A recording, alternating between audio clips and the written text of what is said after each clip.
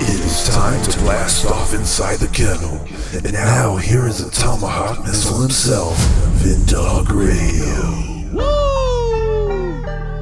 Woo!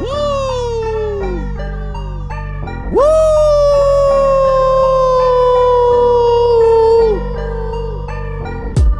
Welcome to the kennel with myself, Vindog Radio, a Money Bin production. Please follow my super producer, Money Bin, on Twitter, Instagram, and Rumble at Money Bin Productions with a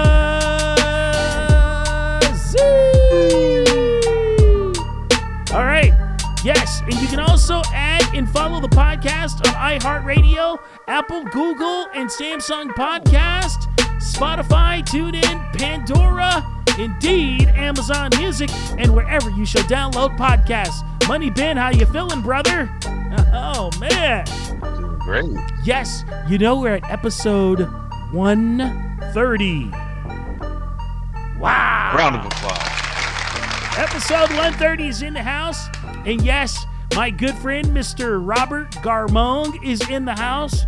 He's going to tell a very compelling story.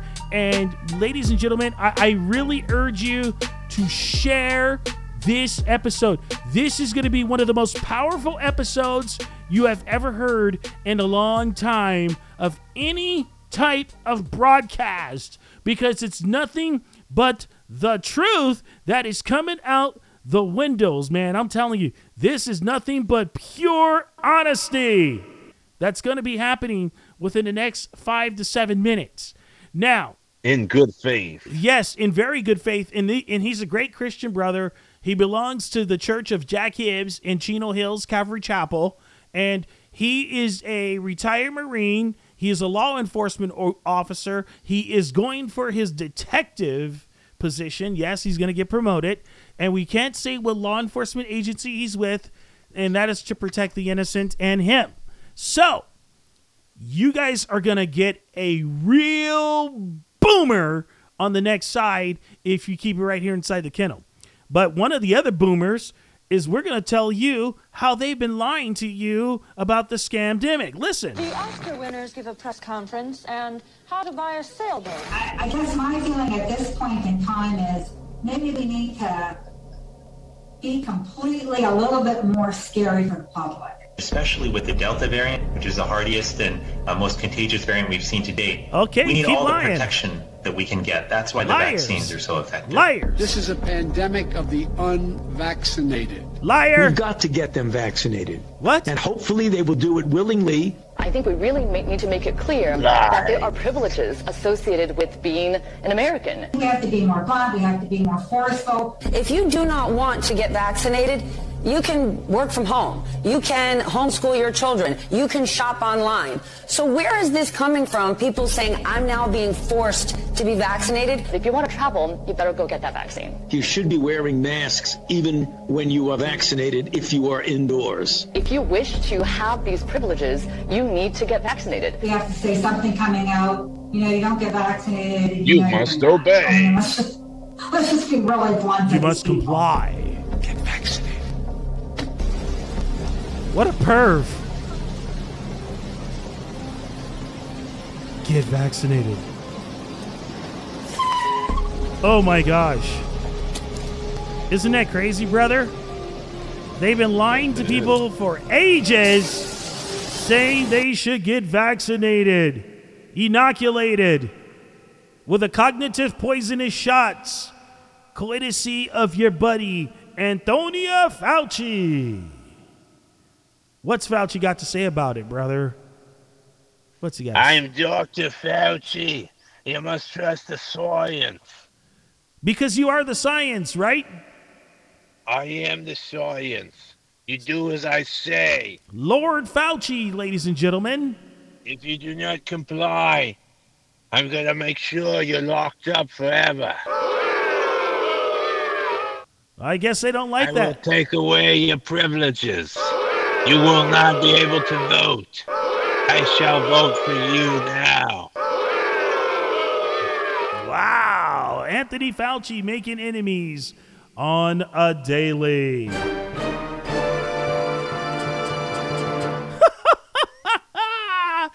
Oh, man. The guy loves making enemies, brother. I love it.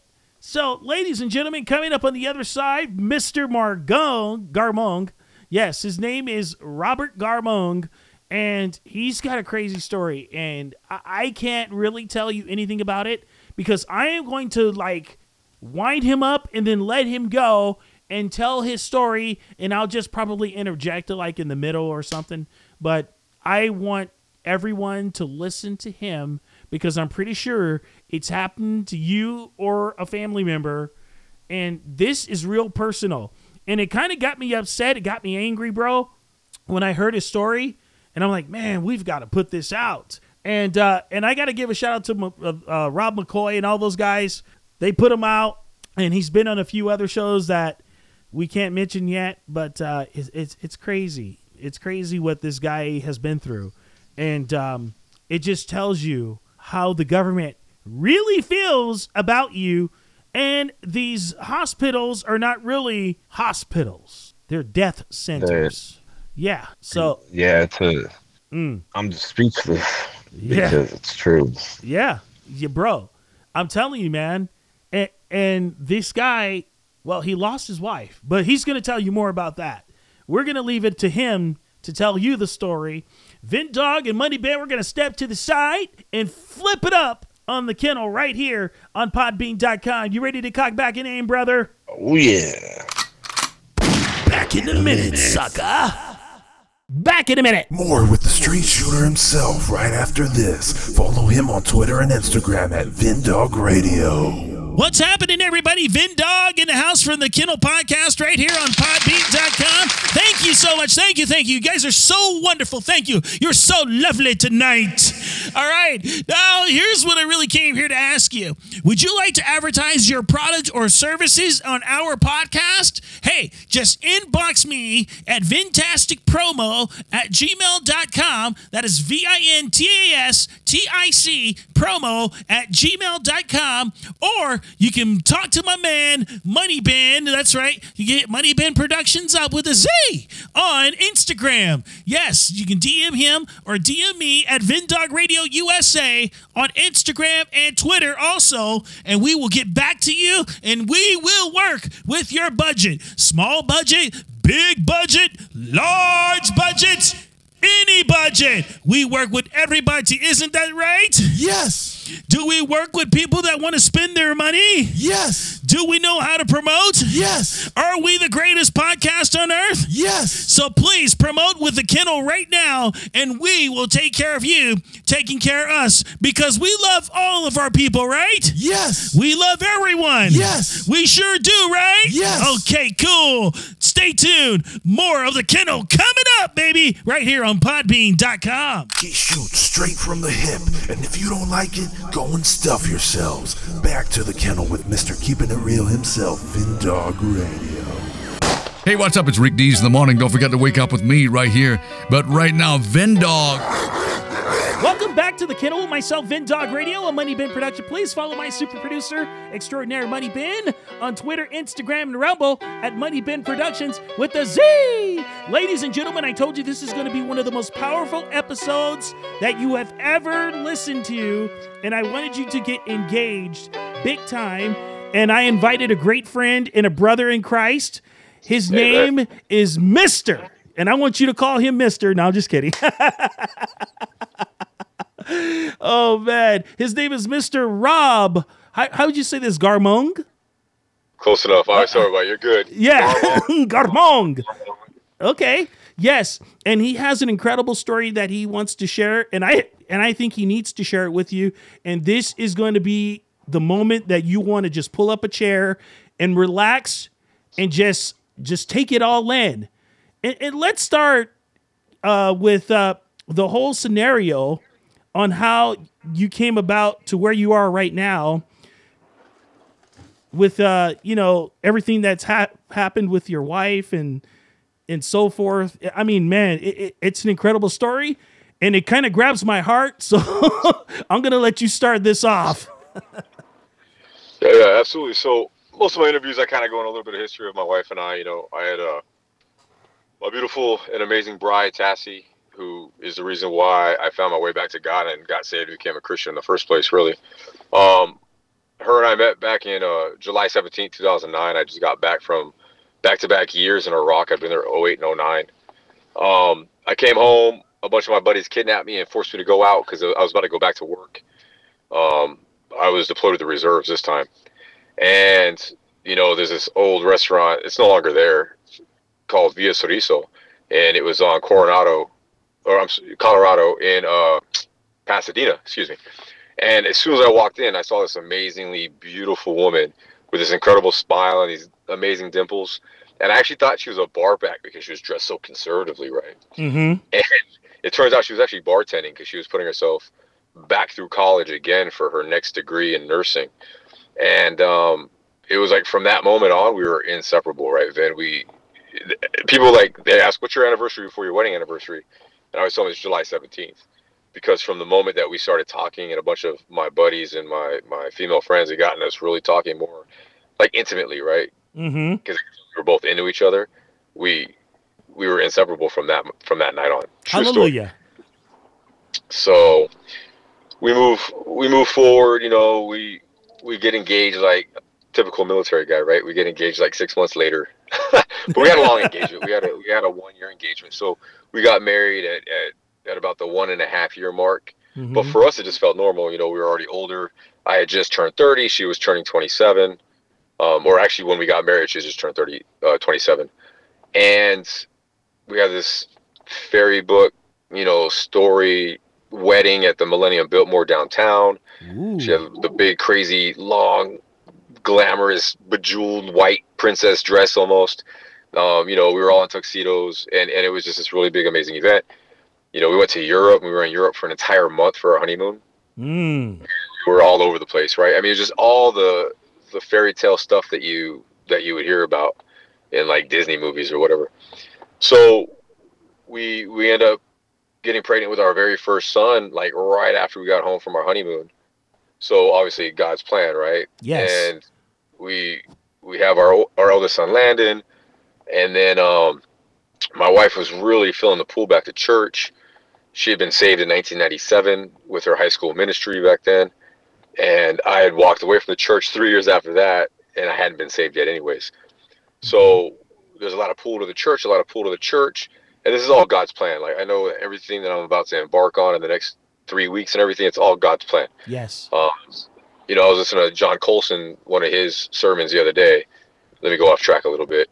And, his incredible story, if you're not familiar with John Colson, lost his dad, lost his wife, after a miscarriage. So now I'm starting to feel really like in tune with John Colson, because these are all starting to sound very familiar to me. Mm. But, then a few years later, well, maybe like 10 years later, he loses his daughter at the age of like 16, 17, in the same exact manner that he lost his wife in a car accident. So Yikes. As I'm listening to John Colson's, sermon, and he's telling his story, it's very, very resemblant of what I've been going through. But then his message is it's all God preparing him for something greater. So now going back to the church thing, my wife was really feeling this pull to go back to church. She basically, not through trickery or debauchery of any sort, but just really talking to me, got me to commit to going back to church with her and our eldest son while she was pregnant with our second son. And then, like we've talked about in the past, I felt like the Simon Peter moment where he denied Jesus 3 times before accepting Jesus in that particular story. Well, 3 different Sundays, I heard Pastor Raul Reese from Calvary Chapel Golden Springs, do his altar call. And each of those times I felt the pull and I felt the tug, and I just didn't do it. Oh, wow. Right. So on the 4th Sunday, though, my heart was like ripping out of my chest. I felt my chest just splitting open, and I just got up and I just rushed down there. I was probably like the second one of the altar or the podium at that point, and I accepted Jesus Christ in that moment. And my wife she wept. She was so excited and probably relieved, because she'd been praying for me for like 4 or 5 years at that point. Dude, I probably would have wept too. I do that when people get saved, bro. I do that. It's a defining moment. There's no look. I have 3 sons here in this world, and I was married to the most incredible woman in the world. And I've graduated Marine Corps boot camp. I've retired from the military after 20 plus years. I graduated a police academy. Yes. I'm about to finally probably make detective because I'm on the list, and it's just a matter of time before my number's called. All the things I ever wanted to do or be in life, I've done or been. Mm-hmm. And the one most significant and defining moment in my entire life is the day I got saved. That's the most important moment in my entire life, the day I got saved. Because that's the day that I accepted Jesus Christ as my Lord and Savior, and God then welcomed me home, even though I don't know what the date is yet. He knows what it is, and he already knew at that moment that I was written into the book for the Bema seat, not the judgment seat. So that's all through God. But obviously my wife was a huge part of that. She was a big cog in that wheel. So I go into this stuff because it shows people the relationship my wife and I have, and then it also shows the relationship that we have with God and how he's the center of our marriage. So it kind of paints a big overall canvas picture of like how amazing our relationship together and our lives together were. Then we go on to have a third son. You know, my wife had she graduated nursing school in 2015, which was her second degree. She'd already had a BSN in psychology. She had talked about maybe being getting her PhD and being a shrink, but then she decided she didn't want to deal with people's problems. And so she would have been great at it too, because I mean, even being an RN and then going into medical aesthetics, it felt like she was still a bartender because she was always listening to women's problems and giving them sound counsel and advice, wise counsel, and always from a biblical Christian standpoint too. And so I think she would have been a great shrink. In fact, I think the psychology arena needs more Christians in it rather than these secular methods and methodologies that they use when they're doing people. But so you know, our life goes on, everything's great. Actually, we were pregnant also with our second son when we bought our new house in Claremont, you know, an affluent city. We're doing great. You know, I'm moving through in work, doing great assignments. And then this pandemic hits and COVID in 2020, right? Everything comes to this screeching halt. For me, pretty much, it felt like that way. Yeah. But so for my wife, though, God started showing her things, and she started to witness things in the hospitals where she realized that wasn't the place for her. Right. It just like, and she was doing great things. All her patients she was working the ICU at Glendora Foothill Presbyterian, and then also at Riverside Community about 6-7 months later, because she got picked up by like a headhunter on this website that was looking for nurses and doctors to work COVID. And she was doing so well with COVID that they pulled her over there. And this is before all these crazy protocols began, where they're really trying to push people on intubation, and before they started trying to get people things like remdesivir and whatnot. Oh, that's a horrible drug. Well, we're going to get there. So what ends up happening is my wife starts seeing doctors and nurses like pushing for things that the patients didn't need. And my wife was very, very quiet. I want to say she was passive. She was very alert and situationally aware. So she would know her audience, and she would pick and choose her battles wisely, something that I really should have learned from her. Well, I've learned it now. I think I've learned it now. But in defense of others, she would not sit idly by. She would jump in if it had to do with defending others, because she always felt like she was a sentinel to other people's feelings and emotions when they wouldn't stand up for themselves. And in doing so, she seemed to have rubbed a lot of doctors and nurses the wrong way. Because these doctors and nurses were absolutely encouraged to push these methods on people that were killing them. And so my wife had helped so many friends and family outside of the hospital by giving them sound advice on like what medications and what stuff is working and what's not working. And they all survived fine. They all recovered, you know, relatively quickly. A few, like one of our friends who had a thyroid removed, it took her a couple more weeks. But for the most part, like everybody recovered within a week or two, 10 days at tops, minus some that had really significant underlying medical conditions. And then they still recovered. It just took them a little bit longer. So the reason why I bring this up is it's the history of my wife's expertise and knowledge, right? She was a subject matter expert in COVID. And, you know, my wife her ICU was getting people sick back in September, October, November, December, January, February of 2019 going into 2020 with all the same signs and symptoms of COVID. So, you know, there are a lot more reports coming out now that COVID's been around since the fall of 2019. But they don't like that to be known because we weren't losing a lot of people to COVID back then, right? Mm-hmm. You maybe had some elderly people that had passed away due to COVID, but then back then they were blaming it on the flu, right? Oh, you know, this many people, elderly people died of the flu. When really it was probably COVID, but it's because they're elderly, they have other underlying medical conditions. A lot of them are on medications that exacerbate stuff.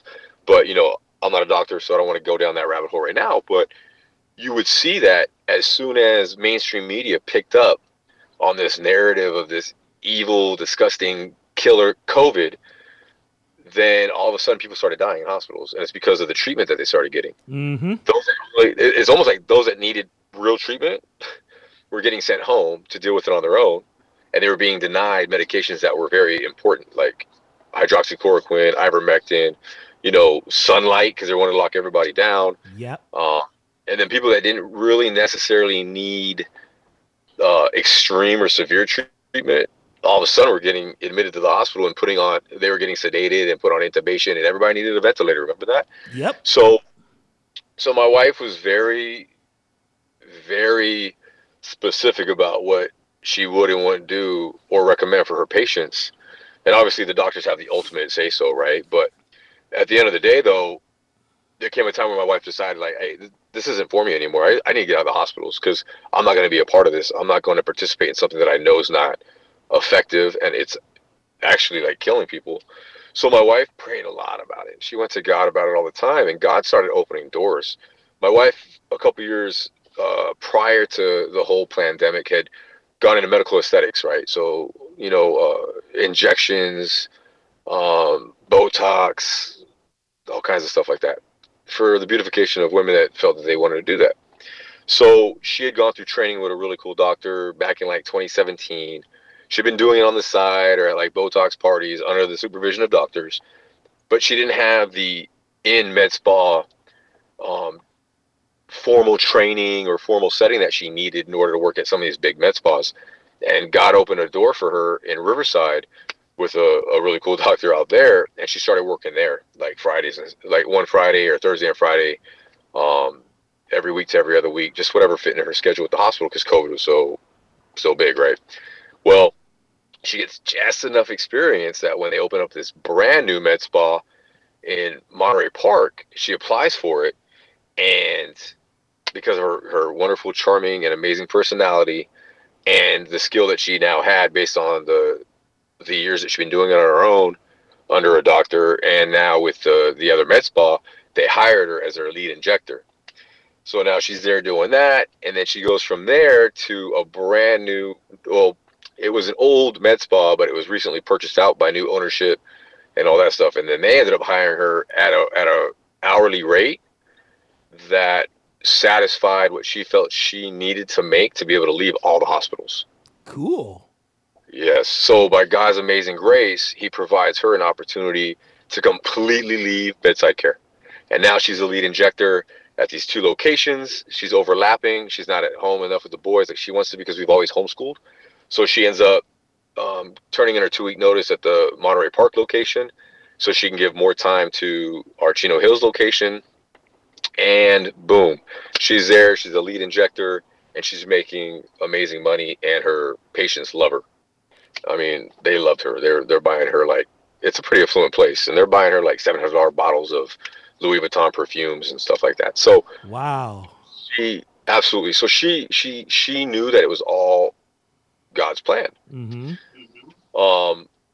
And then we had the ability with her bosses to go in as business partners and open up her own med spa in Fullerton. So we were going to open up the Ravishing Aesthetics Boutique in Fullerton, and we're actually working toward that when all this other stuff happens. So now getting back to the part of my story that, bear with me, mm-hmm. that gets us to why we're talking today. So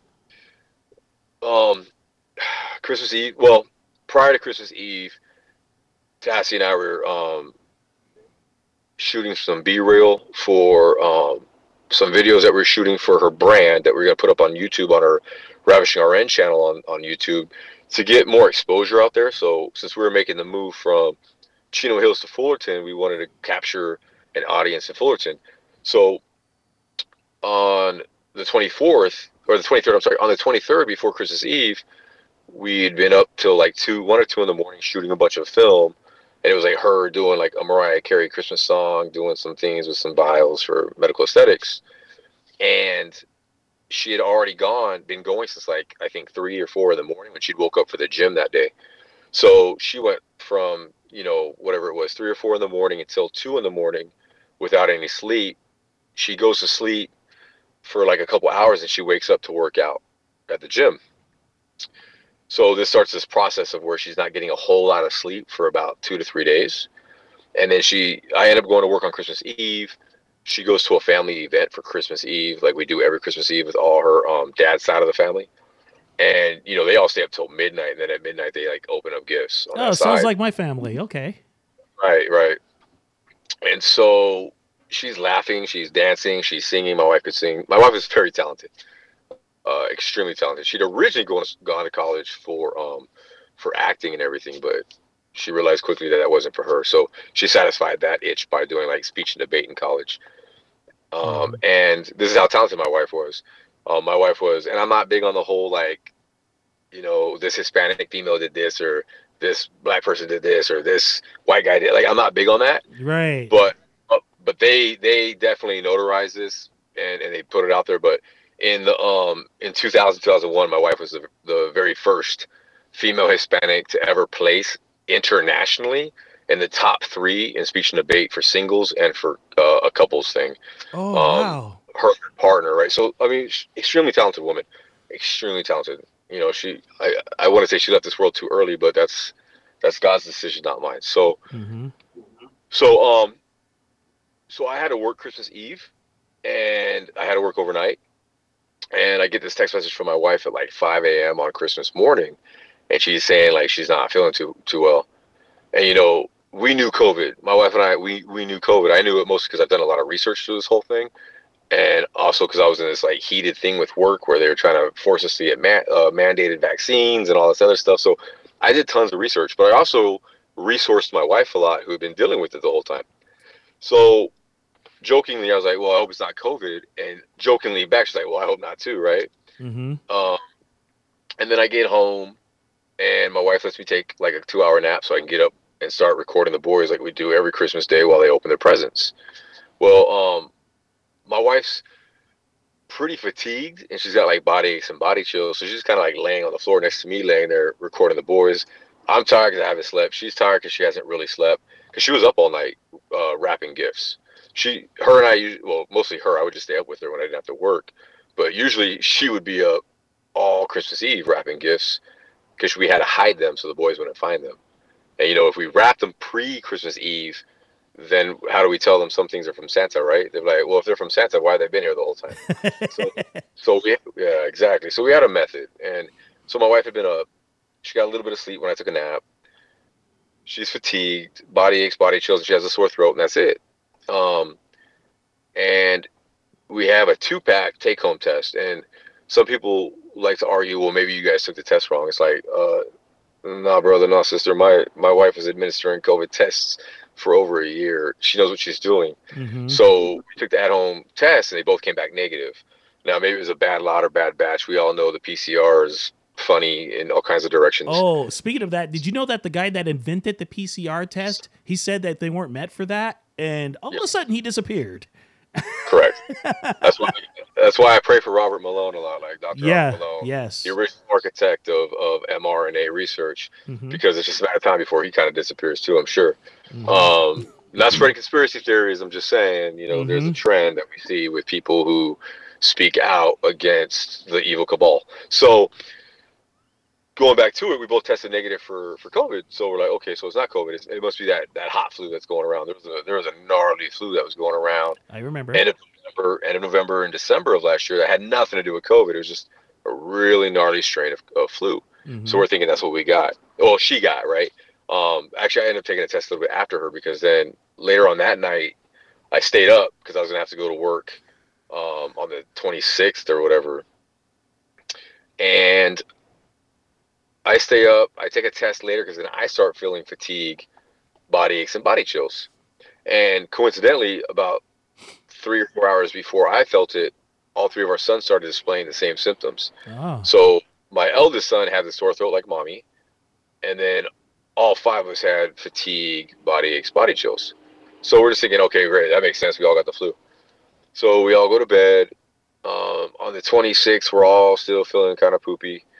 By the night of the 26th, though, I feel better, and our two youngest sons feel better. And Landon's starting to feel better, but he still kind of has a sore throat, and he's still, like, tired. And then, obviously, Tassie, she's still tired. By the time we all wake up on the morning of the 27th, though, everybody feels fine. Everybody's fully recovered. So, of course, we're thinking, man, 24-hour flu, right? And because we hadn't been getting a lot of sleep, it's probably why it lingered a little bit longer for her and for me than it did for, like, two of our boys.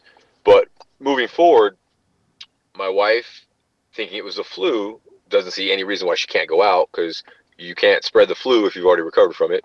So she grabs our three sons, and they go out in town, and they start returning gifts, swapping out gifts, using gift cards, all the stuff that my wife normally did the day after Christmas. Mm-hmm. She's now doing on the 27th. So she comes home later on that night, and her and the boys are fine. And she's like, I am still a little tired, though, because I didn't get a whole lot of sleep. And even though I was resting while I was sick, I still feel a little under-rested, so I'm going to go to sleep early. So she goes to sleep early on the 27th. And by early, we normally go to bed between 8:30 and 9:30. So she just went to bed at like 8:30. So the morning of the 28th now, so now we're on the 28th. And we've gone a whole day, everybody fully recovered. I go to take the dog out, her dog, because we had just put my dog down because of cancer. So I go to take her dog out because I didn't want her having to do extra stuff. And as I'm walking out the door, my middle son, Tristan, he's calling for me. And he's telling me that mommy was calling for me, and it sounded like there was a loud bump or thud in the downstairs bathroom. So I run to the bathroom. I can't get in right away because she's kind of like blocking the door where she had fallen from passing out. I finally get in, and she's unconscious and breathing. So I do a sternum rub, and I'm like, what's going on? And she said she didn't even realize she's just standing there 1 second, and then she's out the next. Well, what happened was she was extremely dehydrated because she hadn't been keeping in fluids during this whole process. And when she passed out, she hit and caught her head. Actually, it was the left side on the sink, the counter. Right. So when she came back to, she had this really sharp pain in her neck. She couldn't move. So now we're worried about that. She is not complaining one bit about fatigue, body aches, body chills, no sore throat. This whole time she was never hypotensive or experiencing hypertension. She never had a fever. Her heart rate was always in the mid to high 60s, and her oxygen saturation levels never dropped below 98%. Right. Mm-hmm. Through this whole process, moving all the way until a few nights later even. But she was dehydrated, extremely dehydrated, and so because of her neck, though, she was worried that she had maybe pinched something or done something bad to her spinal cord. We call her mom. Her mom takes her to Doctor's Memorial in Montclair, or Doctor's Hospital, in Montclair, and she gets checked in there to get x-rays for her neck. But this is during December 2021. Everybody's in these crazy protocols, and you can't even enter the hospital without taking a COVID test. No. Now get it. Everybody's got to take a COVID test. Or I'm sorry. Everybody's got to take a COVID test to get in the hospital. But everybody that's had COVID is going to pop positive for COVID up to 15 or 20 days after they had COVID. Oh, yeah. Even though you're not even contagious anymore, it's still going to show up, right? And then, again, the PCR tests are kind of funny. So she tests positive for COVID. So the staff, even though she has got zero symptoms of COVID, remember that. The gimmick begins. Right. So they ended up putting her in a tent. And it's a super wet, rainy day. I don't know how it was down where I don't want to say where you're at because I don't know if everybody knows. But no, they don't. So down where you're at, I don't remember what the weather was like this past Christmas week from last year down there. But up here, it was rainy, it was wet, it was muggy, it was nasty. And so they put her in this tent, and it's super freezing cold. It's moist in there and everything. They don't have any heaters, no blankets, nothing. And that's where they're putting all their COVID positive people. So you're putting all your COVID positive people in a wet, moist tent while it's raining and muggy and cold, and you're not providing them any form of heat source or protection from the inclement weather.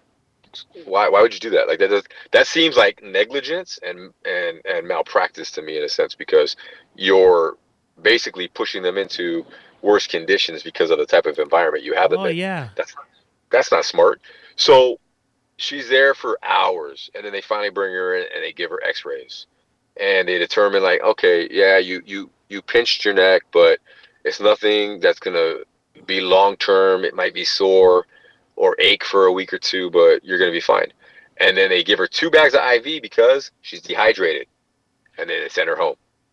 Okay. Dehydrated, 2 bags of IV, they sent her home. No other talks about COVID. Although one of the doctors there did belittle and berate her and badger her for like 5 minutes while I'm on the phone with her because she wasn't vaccinated. Oh, man. So basically, she didn't get the jab, and he decides, oh, okay, since you didn't get the jab, I'm going to scold you about it. You know what? Right. That's what these numbskulls are doing, because they get paid when people get jabbed up. So that, you know, it's crazy, man. It was a money-making scheme from the beginning for Big Pharma and the rest of these clown dusters. And now they're putting people at risk by giving them this poisonous toxin stuff. And now your wife suffers at the hands of these idiots because she didn't get the vax. Crazy. Right. Well, it gets worse. So it definitely gets worse. And I can't say it gets worse before it gets better, because it never got better. Mm-hmm. But here's the other thing too. So let's go back to the vaccination being emergency use authorization only. So why can none of these people who are there's thousands of them, you can go check VAERS, go to the VAERS website. How come none of these people, these thousands of people that have suffered from adverse effects of this shot, how come none of them can sue? Because they volunteered.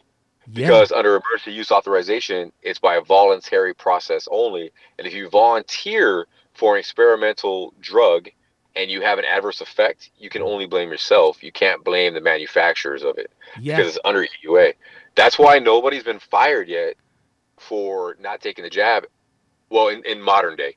I mean, there were some people last year, at the beginning of this year, I believe, that may have been fired from some hospitals, but they got their job back. Mm-hmm. And why do they get the job back? Because they can't force you to take something if there's no liability on anybody but yourself for taking it. So you can't force me to take something if the liability is then going to be on me if there's an adverse effect. Because what you're doing is you're basically taking away my liberties and freedoms to make medical decisions for myself. Mm-hmm. So what happens now is, let's say that they bring Comirnaty into the United States, which they won't do. Because like you said, Vinny, it's all about money. And once you bring Comirnaty into the United States, which is the only FDA-approved batch and lot of the old BioNTech, this is like a version of BioNTech that they had to rebrand and rename because it is approved. Once they bring it into the United States, though, they have to eradicate all the other Pfizer, Moderna, Johnson & Johnson shots because they're still under EUA. And one of the premises for EUA is you cannot authorize and maintain a EUA if something legitimate, and by legitimate I mean FDA approved and tested, is now available. They would lose billions of dollars doing that stuff. They don't allow Comirnaty to come in, even though they're trying to tell everybody you have to take the shot, like the military and everything. So anyways, going back, this dude berates her, belittles her. I try to get on the phone with him. My wife's like, nope. I know where this is going to go. I love you. I'll see you when I get home. Bye. And then she comes home, and I'd already been on the hook with a doctor down in Santa Ana. We're going to label him Dr. 2019-001. Because I'm not putting doctors' names out there because I'm not going to let these doctors get doxxed. Yeah, so exactly.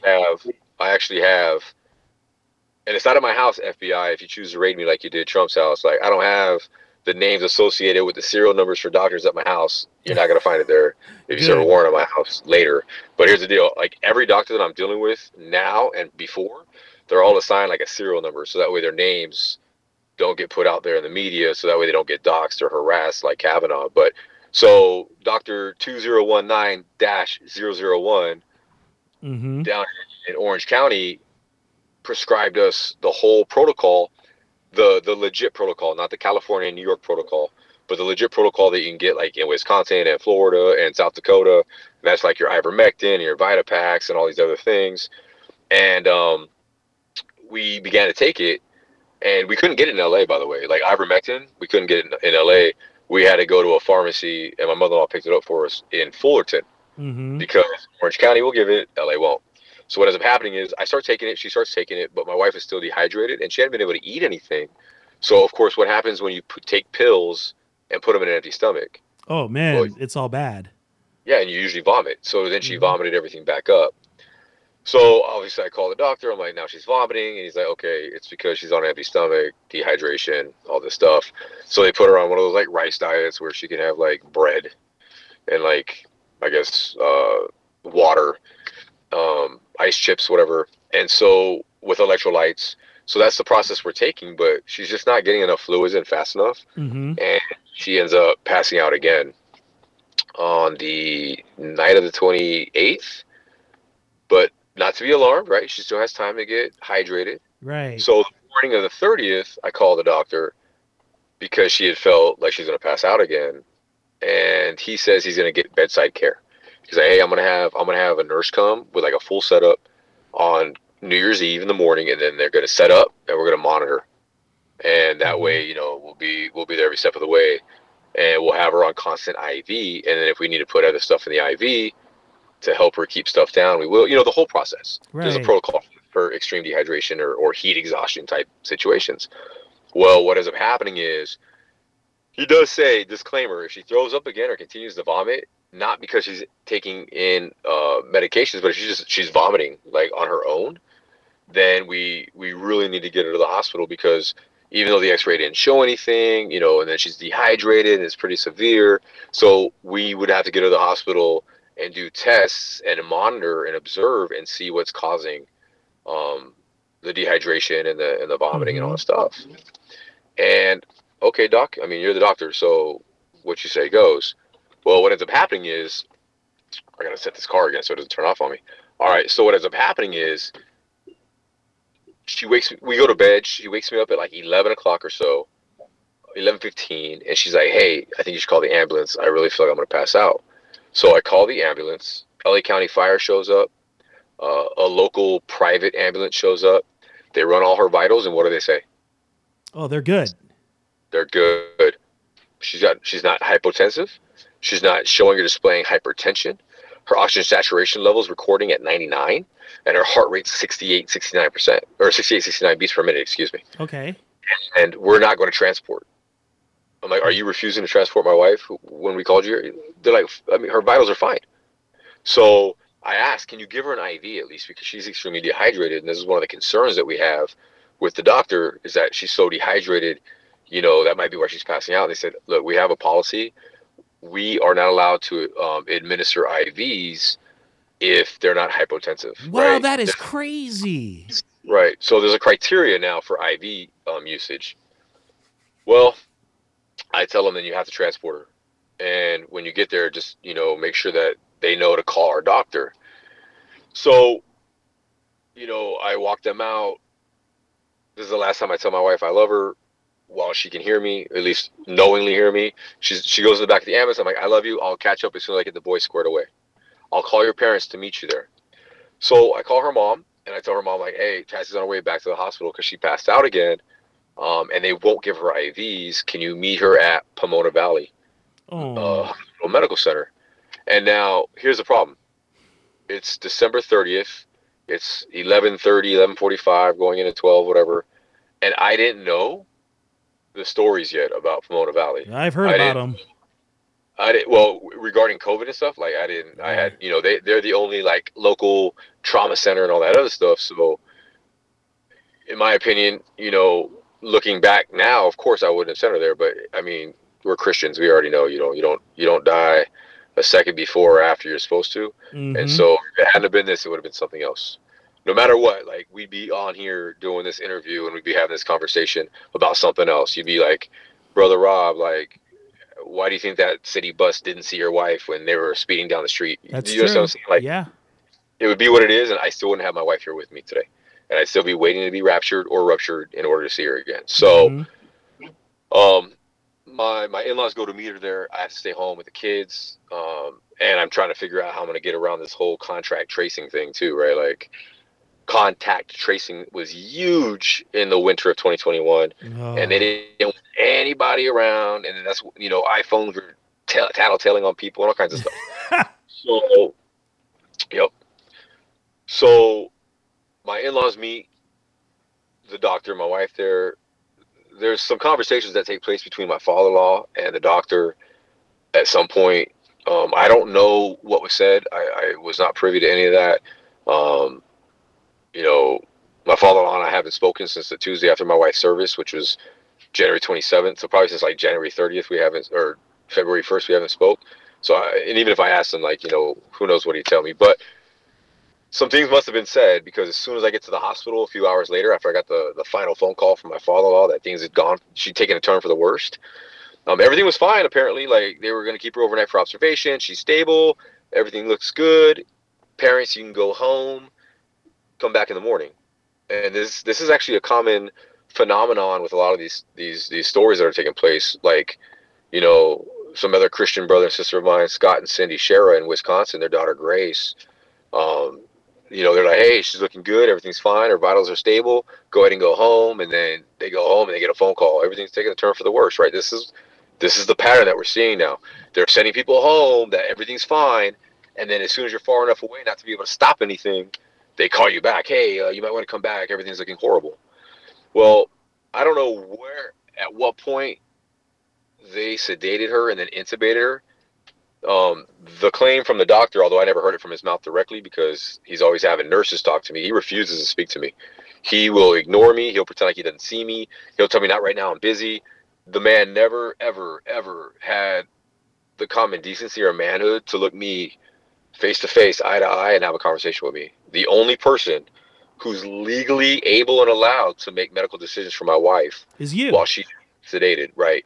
And there's California case law on this, that spouses, not parents, not doctors, not judges, after this ruling, but spouses are the only individuals legally authorized to make medical decisions, no matter what those decisions are, for their spouse. Mm-hmm. So this doctor arbitrarily just going out and doing what he wanted and injecting my wife with whatever he wanted and sedating and intubating and pumping her full of drugs that are known killers, he didn't have any legal right to do so. And that's why it's malfeasance, not malpractice. That's why it's murder, not an accident.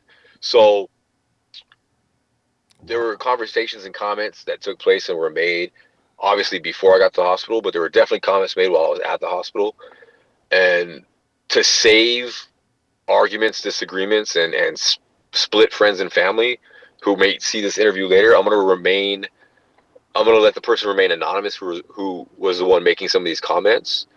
But things like crackpot doctor and conspiracy theorists and science denier or anti-vax, these are all things that were coming out while I'm at the hospital. And then you wonder why an arrogant, narcissistic, overzealous, overreaching, politicizing medical doctor refuses to speak to the only man who can make legal decisions. Because he knew what I was going to do. He knew I was going to stop him and be like, no, you're not doing that. Mm-hmm. And the fact that they sedated and intubated her before I got there draws a lot of concern for me, right, Vinny? Because here's the deal. Yeah. My wife and I, we have verbal DNRs with each other. We are to do not resuscitate under certain circumstances or situations. Mm-hmm. One of the subclauses to that was absolutely under no circumstance are either of us to ever be intubated. Because my wife worked ICU for many years before COVID.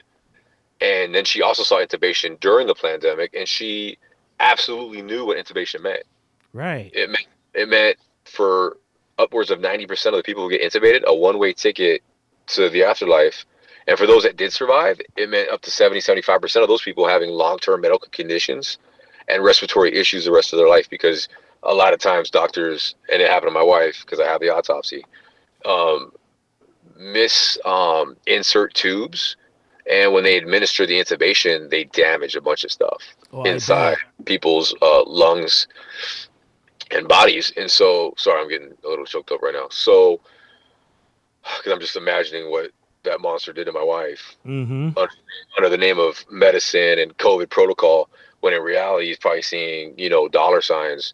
He's like, oh, intubation, there's another 50,000. Sedation, there's another 20,000. And here's the thing, right? At some point through those few hours that I was there, I was notified that they were going to start administering remdesivir because my wife had her blood pressure had dropped considerably. A woman who had never been hypotensive before wasn't hypotensive during any of the moments that she passed out, which is not inconsistent with passing out from being dehydrated, by the way. People can pass out from being dehydrated because their bodies are so like famished and tired that your heart never slows down. Yeah, I've passed out from being dehydrated before. Right. Mm-hmm. And they gave her remdesivir? And then they end up giving her remdesivir at least once for sure. That after I told them no.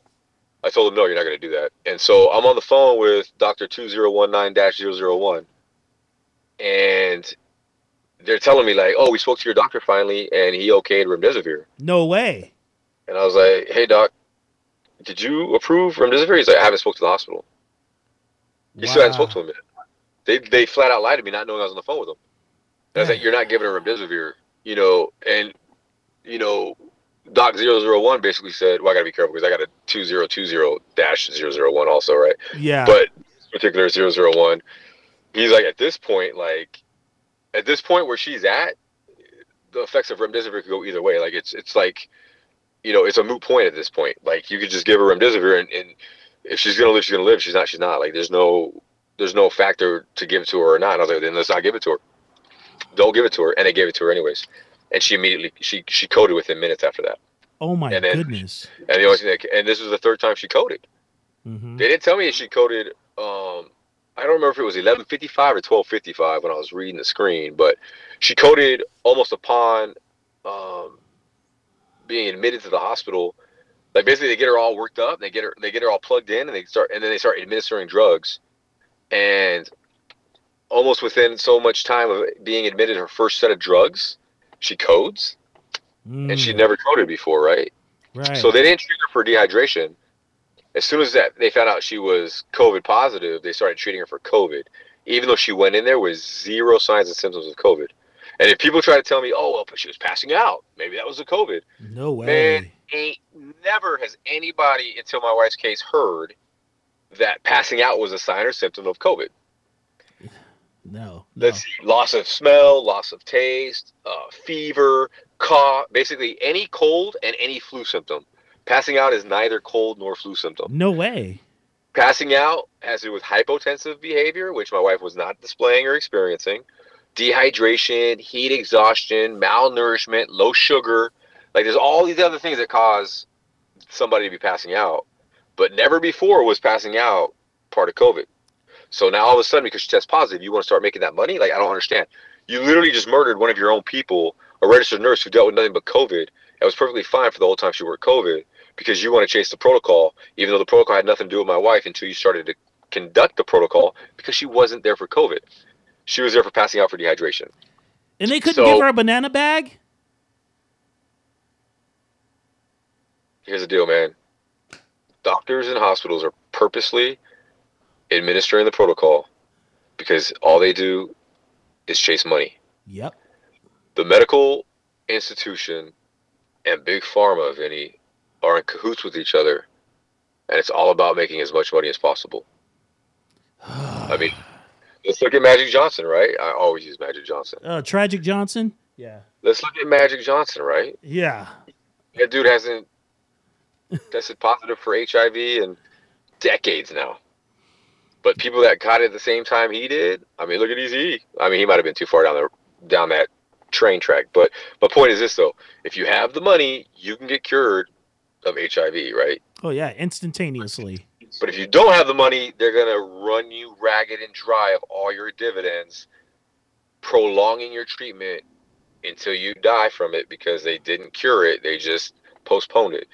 I mean, did you know that the radiation pills for cancer kills more people than it saves? Oh, absolutely, 100%. Exactly, but why do they continue to do it? Because it makes it's a money train. So they basically, around 5:36 a.m., they basically said that the machines were keeping my wife alive. At that point, I should have done my job as her husband and told them to stop because of the DNR. And I'm not blaming my in-laws for why I didn't do the DNR. I just felt like there'd be a much more strained relationship if I had enacted the DNR, because then they would have been like, well, maybe she would have pulled through. Because well, maybe not my mother-in-law. My mother-in-law is, she's being political within the family right now because she doesn't want to go lean one way or the other more so, and then be in bad standing with somebody in the family. But she's a good, devout Christian woman. She's born again. She loves her daughter like Cersei Lannister loved her kids. Like, if that tells you anything, if you're a Game of Thrones fan, like my mother-in-law is devastated about what happened.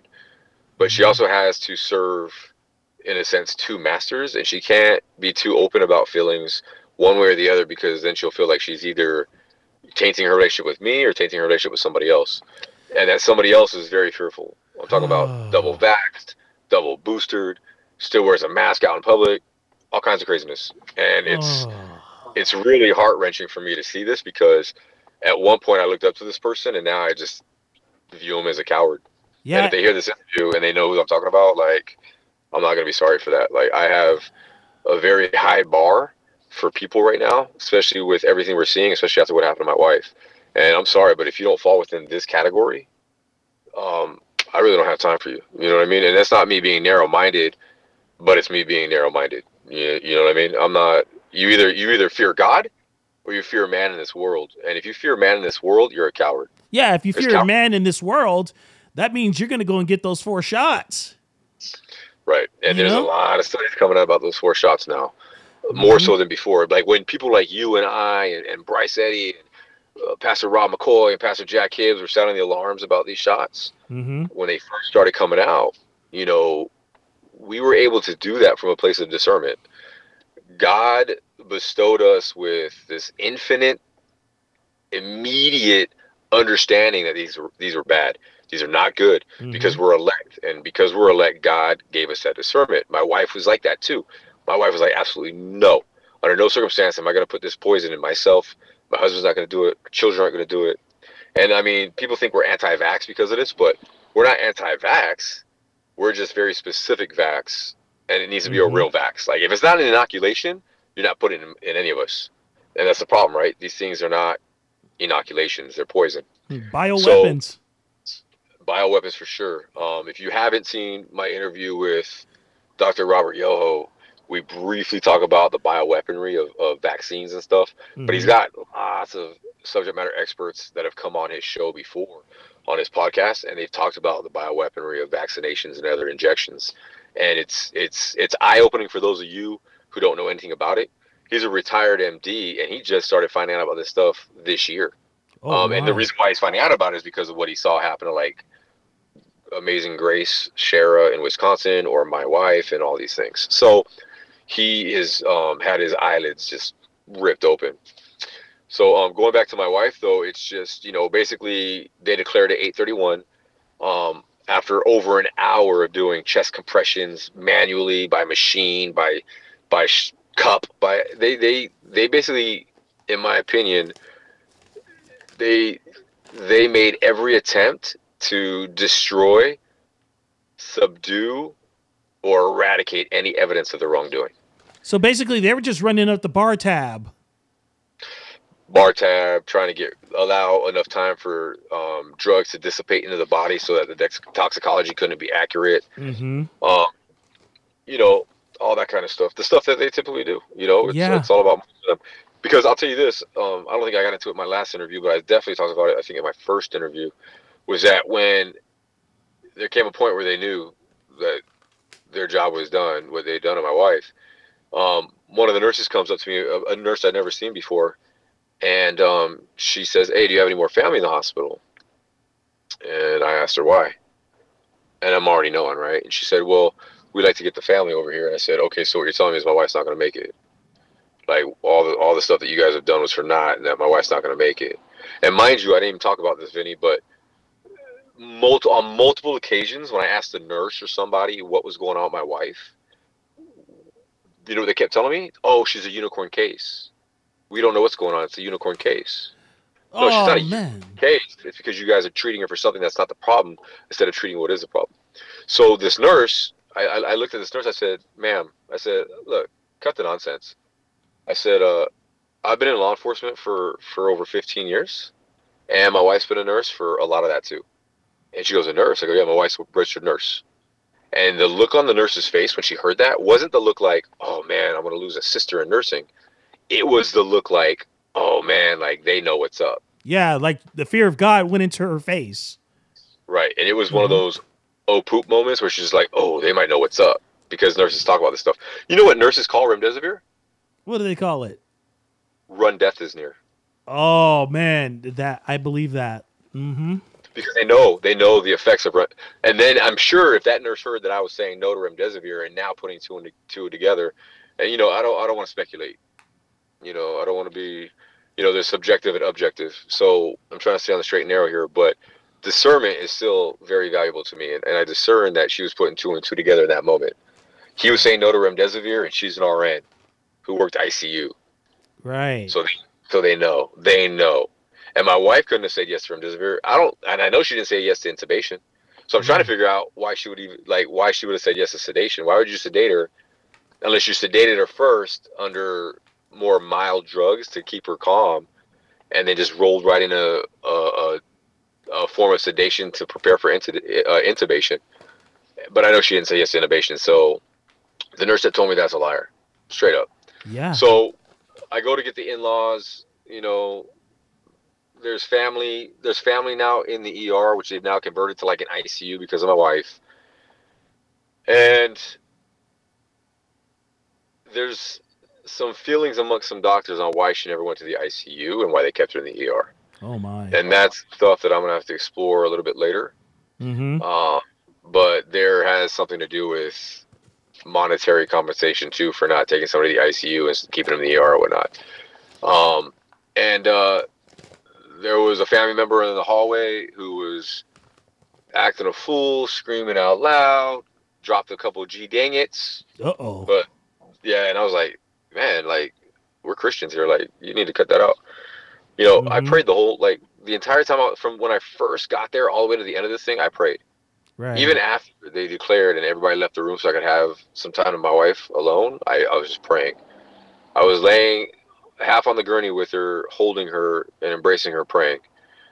And I never questioned God why. It was more like, what? Like, what do you want me to do with this, God? Mm-hmm. And so, I've got all the medical records. Well, unless there's stuff that's left out, but the panel of doctors are going to be the ones to determine if anything's left out. But earlier I told you I had heard about Pomona Valley in the past doing this to other people. One of the sisters at our church, this happened to her husband a few months before us, and I didn't know anything about it. And when she went to go obtain all the medical records, the nurse's charting sheet and all the medications they gave him were missing from the documents. And here's the thing, that Vinny, a coincidence? Their system is a Dropbox option that you go and you click a little down arrow and you go, okay, I gave him this at this time, and I gave him this at this time. It's all Dropbox. Right. So you purposely go in there and omit it from the record. Like, how is it missing? And then she goes back to get it when she finds out, the lawyers find out because they're suing. When the lawyers find out or determine it's missing, the hospital's like, oh, we can't find it. All of a sudden. How do you not find an automated tracking system that's all part of your system? Mm-hmm. You know what I mean? So at the end of the day, there's a bunch of shenanigans going on, not only at this hospital, but hospitals all across the country. And I've got a panel of doctors. I've got 2019-001, 2019-002, and then 2020-001 through 4, who it's 6 doctors who are all going to look at all the documents. I got to be careful. I don't even want to talk about where some of these doctors work, but there is a leading cardiovascular unit somewhere within the greater United States. And one of these doctors may be a cardiologist who may or may not work for said cardiovascular unit, which is one of the top-notch ones in the entire country, who may or may not be college roommates or in medical school with a very good friend of Tassie's. Oh, so, my. And the reason why the cardio thing is very important is because somehow documentation after 39 years of life is manifested at the hospital / autopsy stuff, declaring that Tassie had congenital heart disease. And so congenital heart disease, in order to be congenital heart disease, has to be from birth. You're born with it. And you have to have 2 or more flaws within your cardiovascular system, somewhere around the stem, the valves and the heart. Mm-hmm. So my question that I always ask everybody is this: like, if my wife had congenital heart disease and she suffered from that, How was she a volleyball player, soccer player, softball player, and cheerleader all through high school? How did she play co-ed sports and extracurricular sports while she was going to college, like local softball, soccer, and volleyball? How was she an avid kickboxer when she graduated from college the first time for a few years? Mm-hmm. And how is it that she's done things like high impact intensity training for most of her adult life? And she's a Les Mills certified trainer. Oh man, you got to be tough to be on that. So here's my question: How are you? How is any of this possible if she has congenital heart disease? Yeah, exactly. And the way this is all being explained right now, this is total medical tyranny. This is basically what it is. Oh, absolutely. And, I know. And man, I had to control like my thoughts because I was getting like thoughts of rage when you were telling me this whole story right now. Right. Yeah. So. And I know how you must feel if I'm getting that way. I could imagine. Right. So my first couple interviews with a really good buddy of mine, a good Christian brother, the spirit was definitely within me. Just like when I spoke at her memorial, I'll share that with you too if you want to put that 16 or 17 minutes up too. Yeah, let's so people kind of get some insight into my wife and me and our relationship. But I think I managed a lot better. I kept any anger inside or pushed down and suppressed. But then, like when I did Sunday's interview with Dr. Robbert Yoho, I was clearly I got a chip on my shoulder because now I'm talking about it more and more, and I'm going through these moods, right? Like I told you earlier when we were talking, tomorrow marks the 22nd year of my dad's passing. He passed August 12th, 2000, and this is the first time since my 20s that I won't have my wife with me to go through tomorrow with. Right. She was always my rock for tomorrow because. Obviously Jesus is my number one hero, but like my dad followed somewhere in there.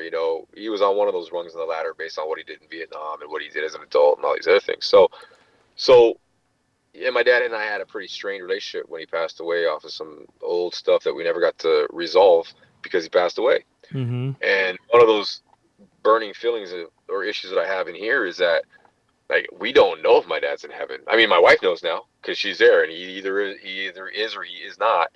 But my dad was a hardcore legalist Baptist growing up, and when I was growing up, and Baptists believe more in good works than they do in accepting Jesus Christ. And so, yes, depending on how in touch with Jesus you are and how much the Spirit dwells within you, who knows if my dad's in heaven or not? I don't know. And so, like that plays on me a little bit too, right? Because now it's like, man, like I'm not gonna have that guy there. Like, luckily I have my wife and all of my sons. Mm-hmm. Well, for now, we have 4 children that are with my wife through miscarriage, and then I have our 3 sons here. My 2 oldest are already saved. My 10-year-old and 8-year-old have accepted Jesus. They understand what that means. They've reached the age of accountability. So hallelujah for that. Woo! I mean, yay for them. My baby's barely going to turn 6 at the end of this month, which is why I don't step off for the pilgrimage until September 1st.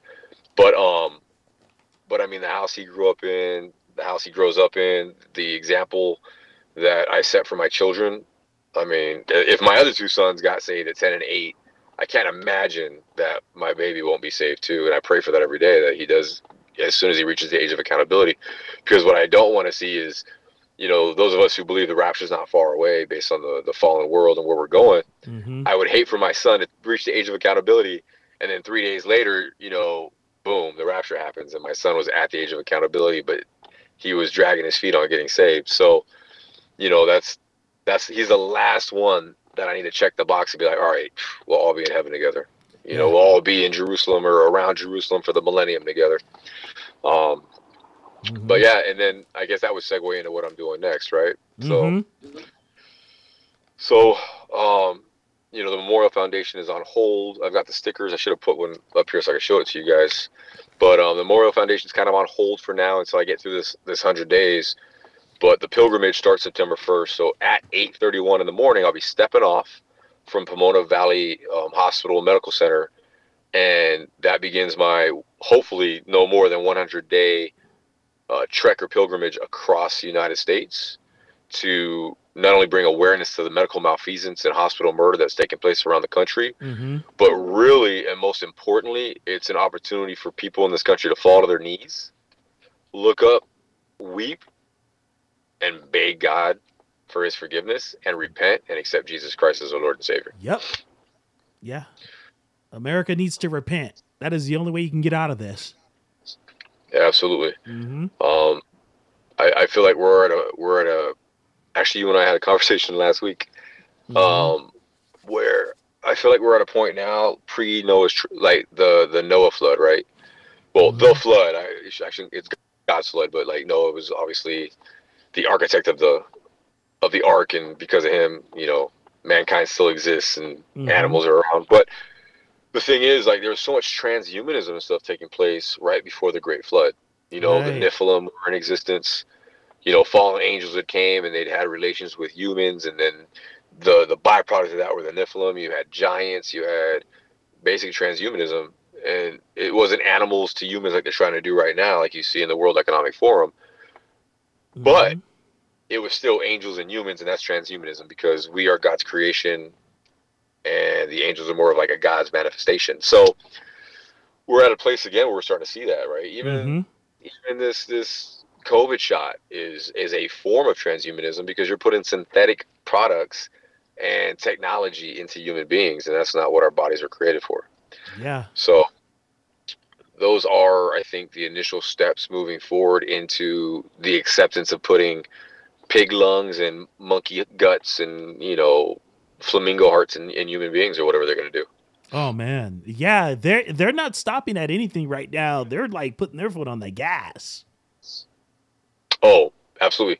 So, I had the distinct pleasure of driving one of the fastest cars mass produced, and it's like everybody in the elitist forum is trying to drive like this car, right? They're the days of the boiling frog scenario are no longer. The whole, like, how do you boil a frog? Yeah. Or how do you eat an elephant, right? You boil a frog by putting him into the pot at room temperature and slowly cranking up the heat.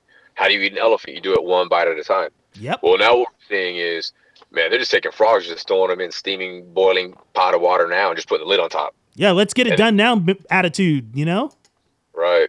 And they're trying to eat these elephants like, bowls at a time. There's no more one bite at a time. They're just trying to shove it all in their mouth like a hot dog eating contest. And the reason why is because they feel like they're now behind schedule. They, that's part of like the big funding going behind all this. Well, I don't want to get too political because we're talking about medical malfeasance, but we're seeing a lot more targeting of certain conservative political figures who might not have always been politicians.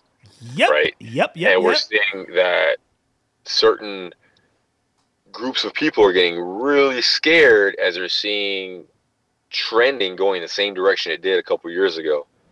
And I don't want to get into improprieties and discrepancies in elections or anything, but it's going to be really hard to have a very similar election coming up in 2024 that we saw in 2020, when people are going to be on the lookout for certain things. Yeah. And there's already states that are key ground states, like Pennsylvania, forcing the laws regarding election, forcing them to be put back in place so that there'll be zero deviation this time.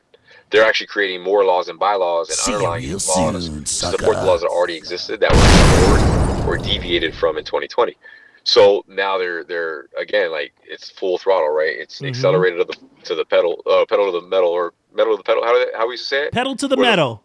Yeah, pedal to the metal, right? Where it's all the way to the floor and they're fully accelerating forward because they know that their time is short and their mission is their timeline is numbered. It's not going to be, they're not going to get to fruition at the time that they originally decided that they needed to do this by, like, what was it, 2030? Yes. If they don't start speeding up now, because 4 years of a different president than what we see now bought us some time. And obviously it all comes back to God's plan. There's a reason why God's letting things play out the way that they are. Oh, yeah. Simultaneously while lifting his hand of protection from us. So we do these things to ourselves by not worshiping the one true God, right? By not worshiping the Almighty. We have allowed these things to happen to us. But that all stems from, 3,960 BC with the pomegranate, right? So yeah, your listeners probably don't know what I'm talking about, but that's the inside. But I get it. Yeah, you're in on it. You're in on it. So what we're looking at now is we're looking at the acceleration of a one world order being ushered in to get everybody on that one world currency under that one rule where everybody is happy for owning nothing and we can breathe through pig lungs and we don't eat meat. Oh yeah, but you would eat the bugs. Right. So Snowpiercer, right? If you've seen Snowpiercer, the movie, then yeah, that's a good reference right there. But I don't know, like people ask me like, well, what's your plan? Well, I have some minor logistics figured out, and if I'm sleeping on a park bench one night, a sleazy motel one night, a 5-star hotel the next night, or if I'm sleeping at Christians' homes because they open their door to me, that's all God. Like, I'm going to put that on God because that's what I need to do, right? The result of what I'm doing isn't my responsibility. A really good friend of mine from church, Kaylee, keeps reminding me, like, hey, the end result, that's not your responsibility. No. You are already being fully submissive to God. He wants you to do this, and you're listening, and you're going to do it. So therefore, you focus on what you have to do, and everything else you just leave to God. Absolutely. You know, we're just put here to finish the race that he puts us on the path on. Absolutely. You know, so yeah. And so this is kind of cool that you're going to do this in 100 days. I believe the mission's going to get accomplished. I'll tell you that right now. God has his plan in order, and all we have to do is follow through.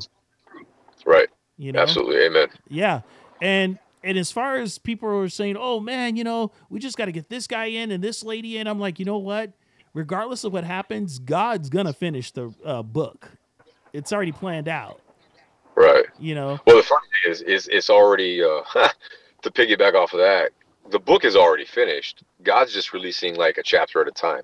Yep. You know what I mean? Yeah. So, and you know, when we're raptured out of here, Revelation 13 is going to be played out after that. And absolutely. Boy, oh boy. For those who don't repent right now, you don't want to face that. I'm telling you, if you need to repent now, seriously. Right. And then there's those of us who are already elect, who are already saved, who, you know, there's so much Revelations, but you went there, Vinny. There's so much to discuss and talk about in Revelations. Because I mean, you have the 144,000 Jews who will be saved, and then they'll be witnesses to others during that time. Then you have the witnesses who are Gentile who will be saved during that time, and they'll witness to others.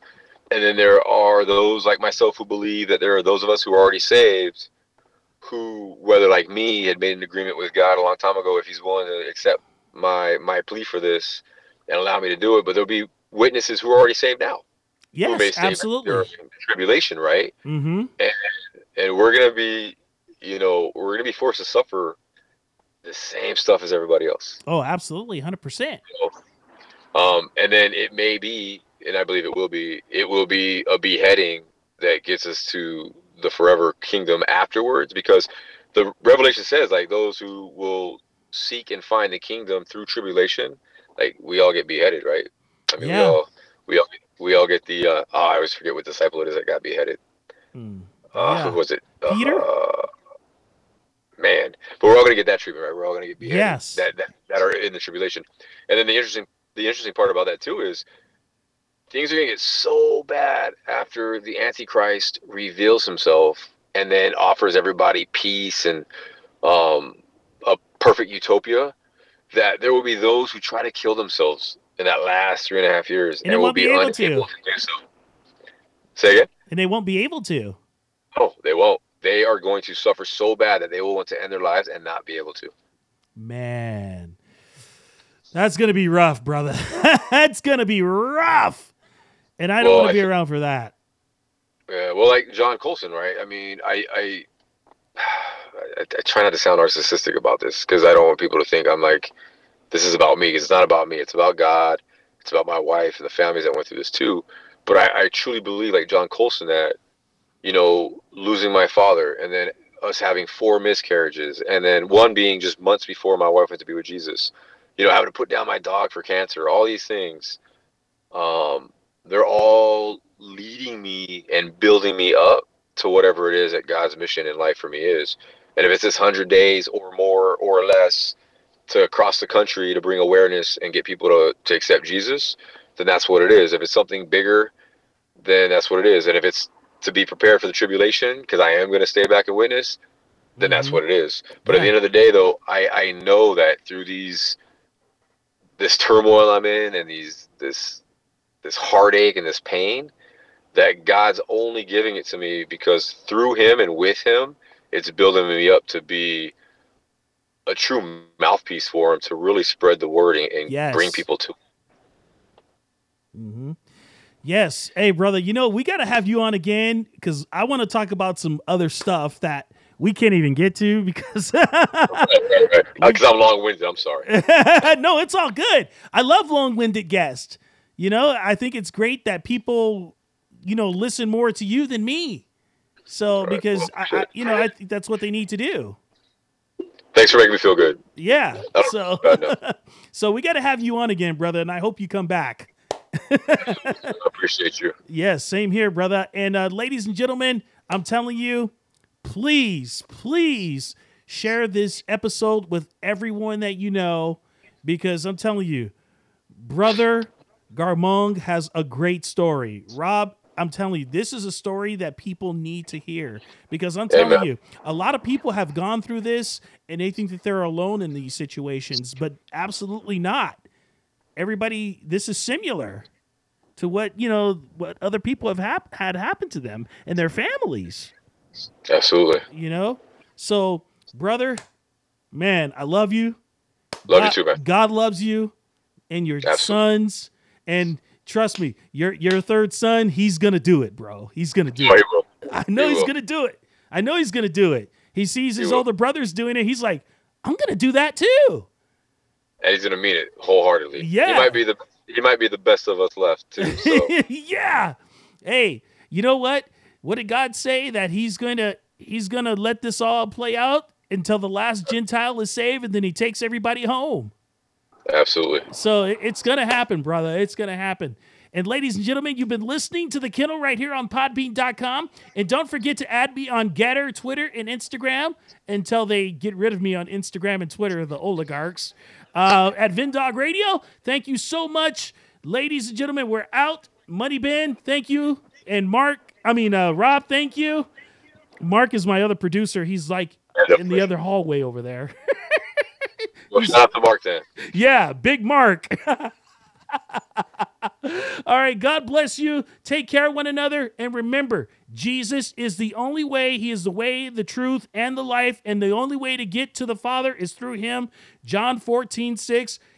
Read it. It's all good, my friends. Take care. Amen.